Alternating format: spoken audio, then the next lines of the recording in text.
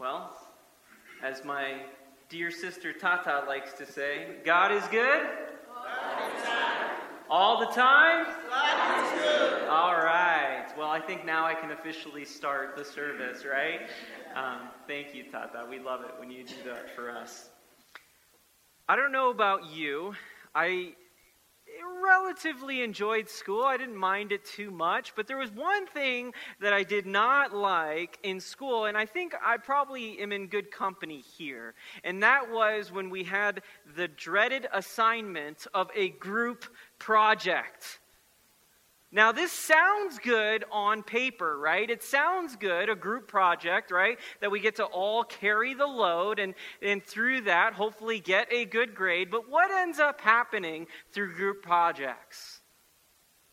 One person does all of the work. It sounds a little bit like, I'm not going to go there, never mind. I was going to talk about a different government system.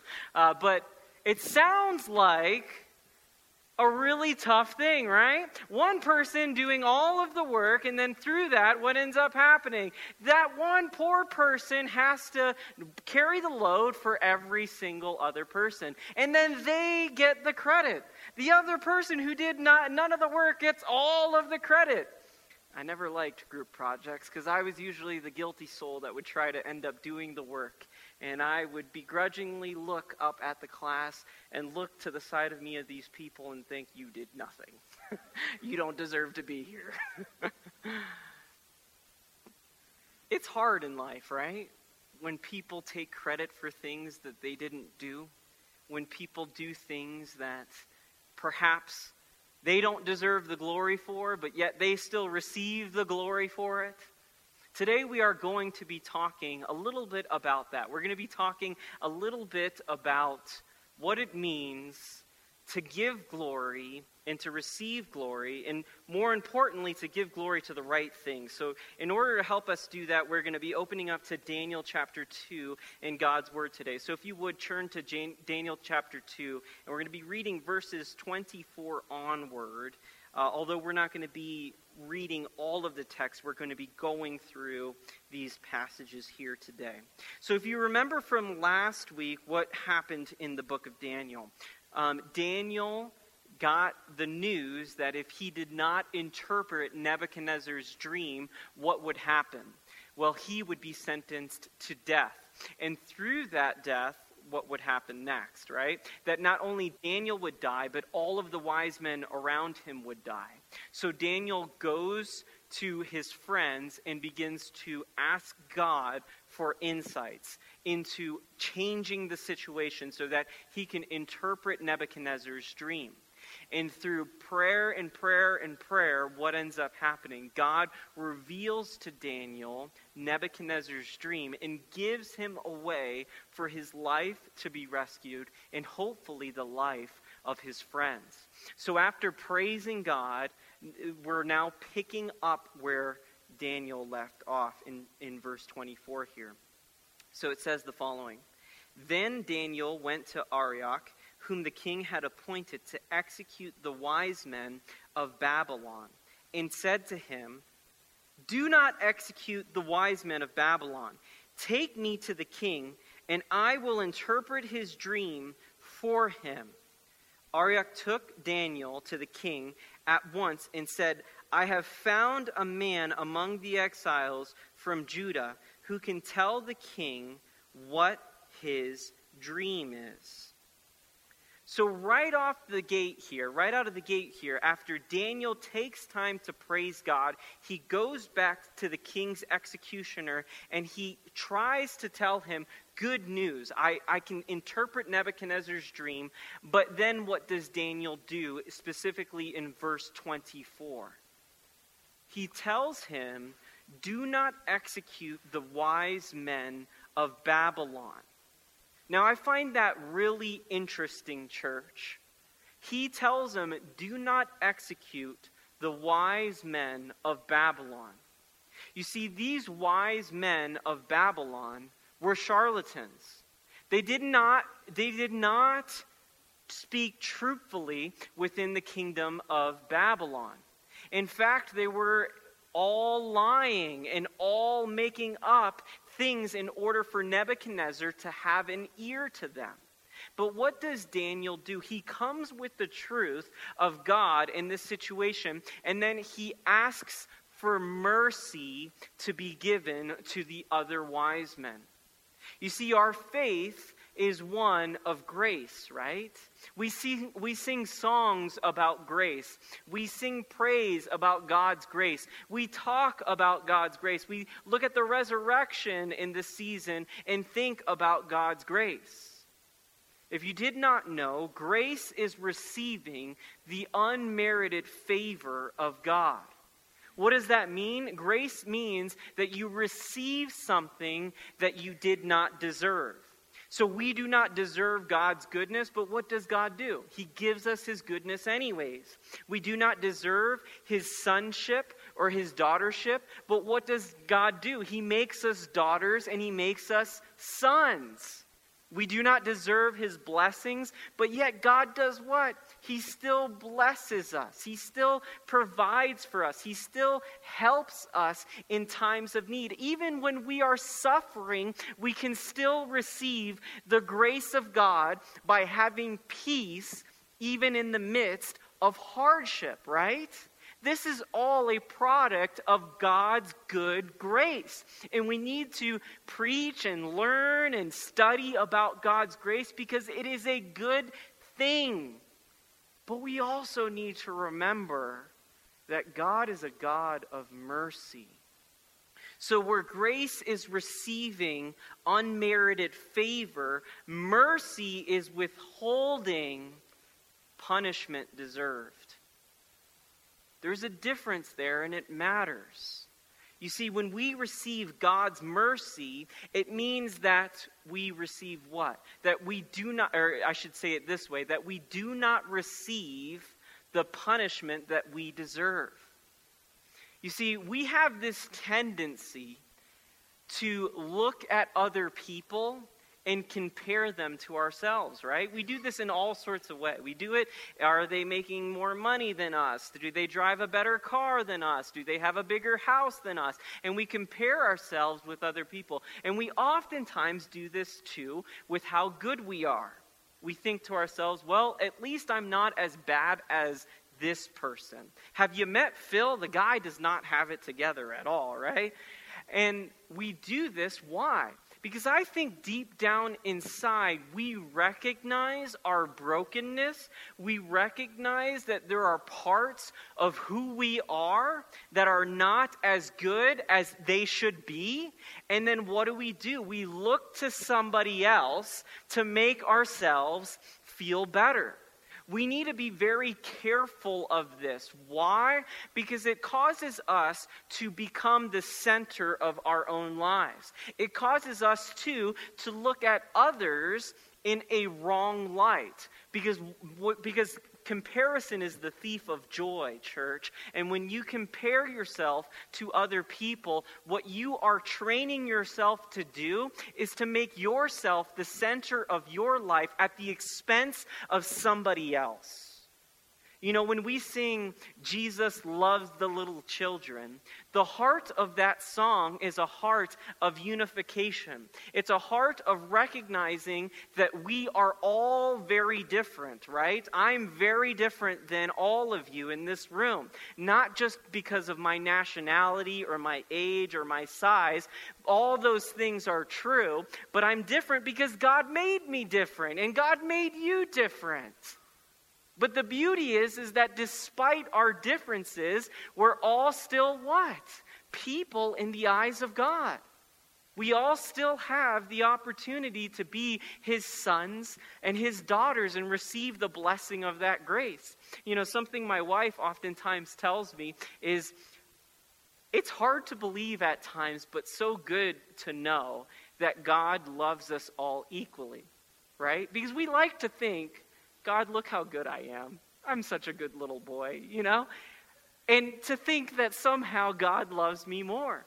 But that could not be further from the truth. God does not love me more, even if I'm a pastor, even if I'm preaching a sermon, even if I live the most upright life in the world, more than he loves you. God loves you just as much as he loves me. Now, let me be clear here, because we live in a time where people are saying, well, God is love, Jesus is love, and that is true. But just because God loves me the same or loves you the same doesn't mean that God is still pleased with my actions or pleased with your actions. And that's where we see God's mercy. God's mercy is when he withholds punishment in our lives that we deserve. Here's the thing, church. The wise men were charlatans. They were people who were preying on others with false truth, with things that were not true. And they were using that in a way to manipulate, to gain prominence in the kingdom, and to allow themselves to be elevated at the expense of others. It is true that Daniel, if he wanted to, could have allowed all those other people to be executed. And in some ways, you could say that he was justified, right? I mean, this is the kingdom, after all, that came against Judah. This is the kingdom, after all, that enslaved his people. This is the kingdom, after all, that believes in false gods and false ideas. Wouldn't it be right for these people to be executed and for them to finally reap what they sowed? Yes. In some ways, 100% true. Because you cannot have God's love without God's justice, right? And in very many ways, he could have allowed justice to take in place here. But what does he decide to do instead? He decides to show mercy. Because you see, that's the beautiful thing about our God, is yes, he is a God of justice. Yes, he's a God of grace. But he is also a God of mercy. And hear me well, church. God wants us to be a people of mercy. It's why it's one of the Beatitudes. It's why that God calls his disciples to extend mercy to others. When Peter asks Jesus how many times he should forgive somebody, why do you forgive somebody? You forgive somebody because they've done something what? Wrong. Jesus tells him to continue to do it. Not just 7 times, right? But to continue to do it, to continue to forgive. Why? Because mercy and forgiveness are at the heart of God. You know, it is very obvious that we all want to receive mercy, right? If we do something wrong, and maybe we did something wrong to a coworker or a family member or our spouse, we hope they show mercy. If you're a child, you hope your parents show you mercy, right? All the time. But when it comes to giving mercy, why is it that we struggle in doing that? You know, sometimes we could be so vicious in our quest for justice that we can forget that mercy is also at the heart of God. Amen? So what does Daniel do in this moment? He extends mercy to people who do not deserve it. And make no mistake, we will read in the coming weeks that these people will try to kill Daniel and his friends, despite the mercy that Daniel shows them. And that's not a cautionary tale. It can be in some ways, but that is a reminder that we are to do good despite somebody else's actions. And in fact, I would say that Jesus even taught us that much. That we are to be the kinds of people that despite the consequences, despite the outcomes, despite what happens in front of us, that we are to maintain a godly character despite those who might persecute us. Jesus exemplified this like no other person in history. He exemplified mercy at times where he could have given judgment. And make no mistake, your life, and the reason why you're in this room, is a product of God's grace, but it's also a product of God's mercy. Aren't you thankful for the mercy that God shows us? Church, we cannot forget our need for mercy. Something that I think happens very tragically within the Christian world is I've seen this happen time and again, where somebody comes to faith, right? And we want to celebrate that. That is a beautiful miracle when somebody for the first time says, Jesus, I want you to be the Lord and Savior of my life. I hope we can celebrate those moments all the time. But so often, I've seen this happen, where somebody says yes to Jesus, and it's like they forget his mercy, and they forget his grace, and all they latch onto is God's judgment. And then they latch onto what else? They latch onto their own merit. And they start to think of themselves more highly than they ought to. In fact, I would say that Scripture does great work at trying to remind ourselves to not think of ourselves too highly. One of the most greatest stories in Scripture comes out of John chapter 8. In fact, it's one of my favorite stories in Scripture.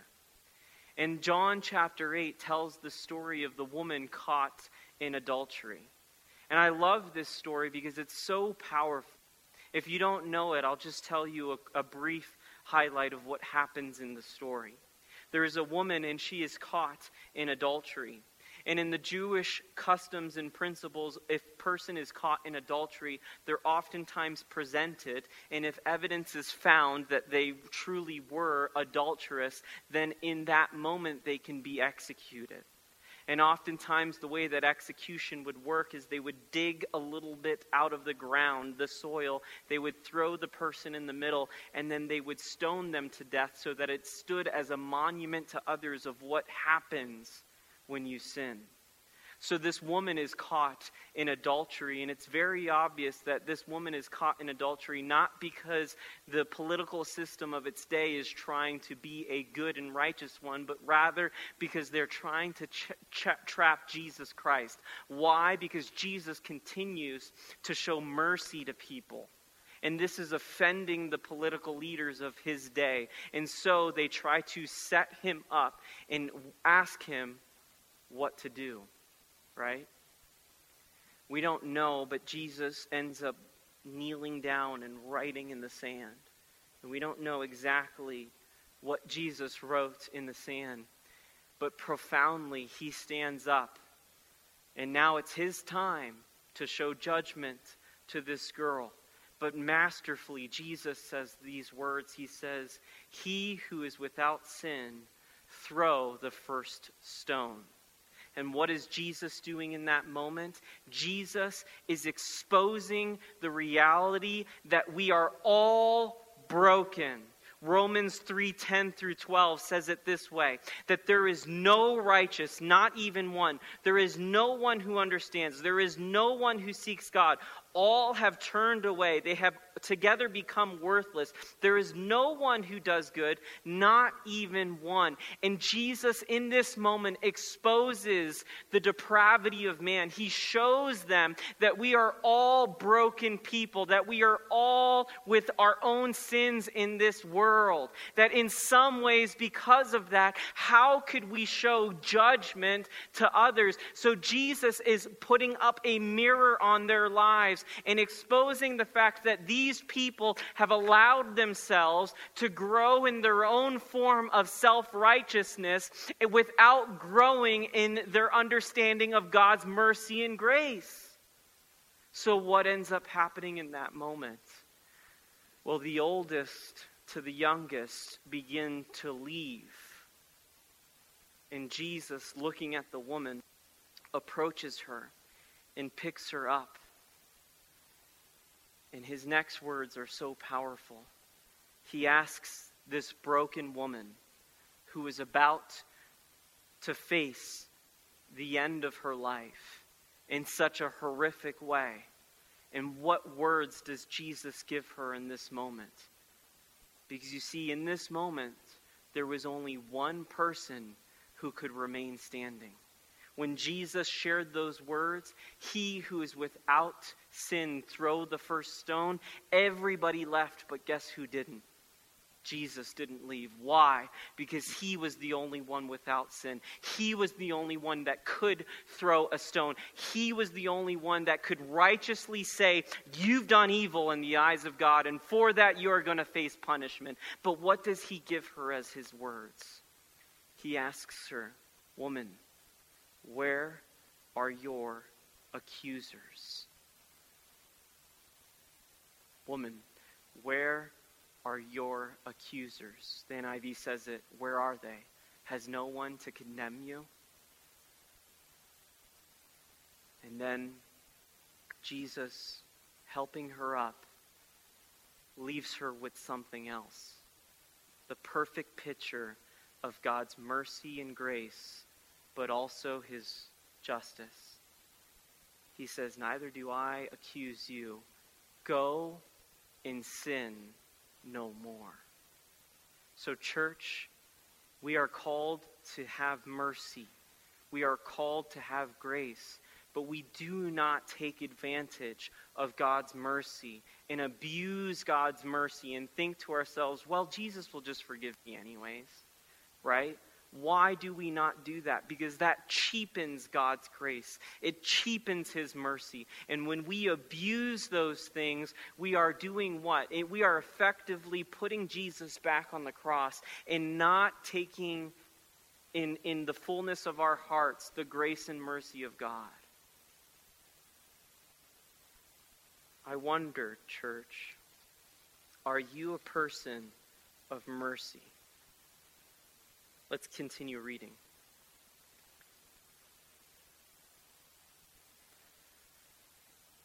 So Arioch took Daniel, verse 25, to the king at once and said, I have found a man among the exiles from Judah who can tell the king what his dreams means. The king asked Daniel, also called Belteshazzar, are you able to tell me what I saw in my dream and interpret it? Daniel replied, no wise man, enchanter, magician, or diviner can explain to the king the mysteries he has asked about. I love Scripture, because when I read these stories, I think to myself, Daniel, what are you doing, man? Like, you just shook off your death. And then this guy goes to bat for you, and then it's your moment to get the glory and be able to announce to others that I have the interpretation of your dream. And then what does he do there? He tells them, well, nobody can actually do this. Just wanted to let you know, in case you didn't realize it, that this is not possible. And I love that, because what Daniel is doing there is he's actually demonstrating truth. You see, he's letting the king know, in some ways, that what he asked cannot be done. That sure, there's all these offices of people that like to lie and say that they can do all of these magical things, but that is not a power that humans have. And you might think, well, gosh, people were pretty gullible years ago, but how many of us still to this day fall for those false promises that people offer? Those get-quick-rich schemes, or the listening to the astrology on the newspaper or online and going to fortune tellers and what have you. We still to this day fall into these same traps. But Daniel is very clear that nobody can do these kinds of things, King. But I love it that he doesn't stop there. Let's read verse 27 and 28. So he says, no wise man can do it. But in verse 28, he says this, but there is a God in heaven who reveals mysteries. That just excites my soul. There is a God in heaven who reveals mysteries. And what is Daniel demonstrating so masterfully to us right here is that we need to give glory to God, church. Amen. We are called to magnify God and to give him the glory. If Daniel wanted to in this moment, he could have, in the group project, right, given himself all the credit. He could have said to himself, well, guess what? I'm pretty special. I'm made out of different stuff. All of these other guys, I don't know what they're doing, but have you met me? And he doesn't do that at all. Instead, what does he do? He gives God the glory. He continues in praising the Lord. We talked about last week about how praise is what? Giving the right honor to where honor is due. And Daniel is effectively in this moment praising who God is to a man who doesn't know him. Church, if that can't preach, y'all can leave, because that is the truth of what we need to do as Christians, is that we need to be the kinds of people that are bringing glory to God for who He is, not who we are. Let me make this clear. Pastor Kevin, I am not a good person. There are many things that are wrong in my life, that are broken in my life, that are just not good. Any goodness that I have in front of you, any character that I've been able to develop is a product of the Holy Spirit's work in my life, church. The love that I have for my children, for my wife, for you as my congregants, and as a pastor is not a product of the greatness that was in me or the greatness of my mom and dad to raise me. It is a product of the Holy Spirit working in the lives of many people, including myself, to create a better person that you see in front of you. I believe I'm the person I was meant to be, but that is only still a product of God's Spirit in my life, church. And the same is true for you. And I want to give glory not to myself for that, but I want to give glory to my God for that, because He is making me somebody better than what I was a day ago or a year ago. The question now lies, what is He doing with you? Or what are you allowing Him to do in you, church? But there is a God in heaven who reveals mysteries. Daniel wants Nebuchadnezzar to know where truth comes from, where power comes from. I like this quote from Billy Graham. He says this: "We glorify Christ when we live for God, trusting, loving, and obeying Him." We glorify Christ when we live for God, trusting, loving, and obeying Him. I think sadly, many of us think that the only ways we can bring glory to God is when we make ourselves bigger and better, right? You know, I can bring glory to God if I accomplish this thing. Then I can bring glory to God. No. You bring glory to God in many of the small stuff that we get to engage in on a daily basis. If you're a parent, you bring glory to God when you show and demonstrate to your children the consistency of your character. You bring glory to God if you are a teacher or if you work in some field of influence of people. You bring glory to God when you speak the right words, when you speak truth to others. You bring glory to God even when people do not hear you using your words, but see you living out certain actions. It kills me. It kills me, church, when I meet people or hear of stories and the bad guy of the story was some Christian. You know, don't get me wrong. What you see on film is an exaggeration of the truth. But it still happens, right? In this world where you find out after the fact that the person you're having the biggest argument in your life with is a Christian, and you just go, how? How? What happened to grace? What happened to mercy? And you just almost wonder if they're following a different religion. Or if they are following a religion or going to church, you wonder if they've cleaned their ears in a while. Look, I don't mean this to be overly hard on any one individual, but it is a reminder of the character that we need to keep. And I believe that if we as a church continue to try to strive for a character that is giving glory to God, what is going to happen is we are going to change and the people around us are going to change. You see, psychology would teach us this much, that when we focus on things that are negative, what ends up happening is we become more negative. We as a people, church, need to have an attitude of gratitude towards our Lord. And when we do that, there is a chemical reaction that happens in the brain, but I believe that it's influenced by a spiritual force, that when we focus on the good things, when we focus on glorifying God, through that process, we are allowing the Holy Spirit to move in deeper ways in our lives. And we are allowing God an invitation to say, use me, Lord. And make no mistake, the more we say, use me, Lord, the more God will use you. And the more we will see wonderful things as a product of it. Church, do you want to see wonderful things? The easiest way to do that is to live a life that gives glory to God. It's not hard. Don't overcomplicate it. All it can start with is just a prayer of saying, Lord, help me allow you to increase in my life and me to decrease. Lord, help me feel convicted when I do something wrong. I want to feel bad. Help me feel bad when I'm doing something wrong. How about that?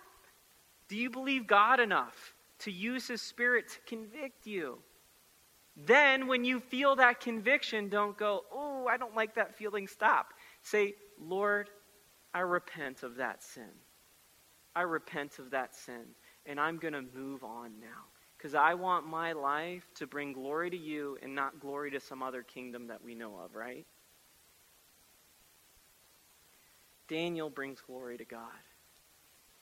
And in the following verses, I encourage you to read it on your own time. He goes and he reveals the mystery to the king.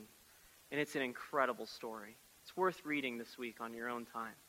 And he reveals powerfully what's going to happen to Babylon and the following nations that precede Babylon. And it's exciting and it's incredible. And as a product of all of that, Nebuchadnezzar is just humbled. And he even starts to give glory to Daniel's God. Because see, that is the byproduct. That when you give glory to God, you're giving an invitation for others to glorify Him too. I don't know of very many people that when they don't receive something good in their lives, that they don't go and question that person of, well, how did you get that goodness in your lives? Or when somebody is generous, that they don't in turn look back to that person and wonder why they're being generous. You see, when you bring glory to God, you're inviting other people to see who God is. And that's what Daniel does, is instead of bringing the credit to himself, he brings the credit to God. And now Nebuchadnezzar is able to see the God of Israel. Amazing. Church, this is our purpose. We are called to glorify God in everything. Amen? We are called to glorify God in everything. We are to bring God glory in all that we do. In how we succeed, which is oftentimes the harder one, right? We struggle to thank God when we succeed. But also we need to glorify God in how we fail, in how we love, and how we respond to hatred, and how we suffer. We honor God and hold onto His truth and love. This is one of our greatest weapons against the enemy in this world, is glorifying God.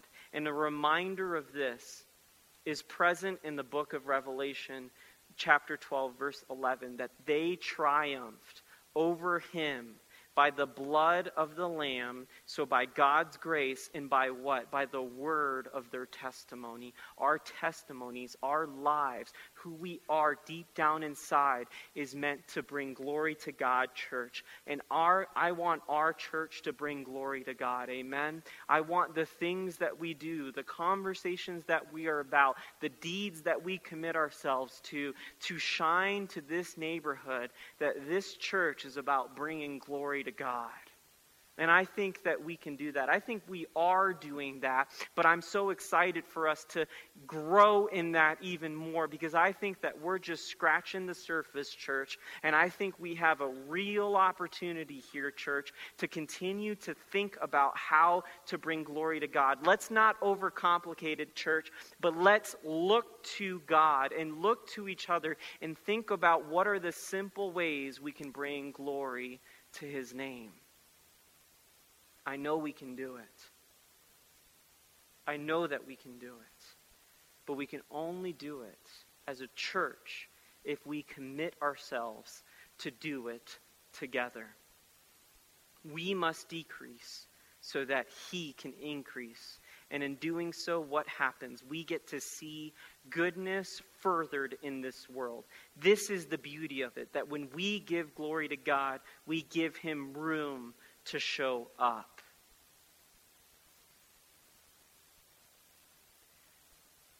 This week, I want you to think about, how can I bring glory to God in my life?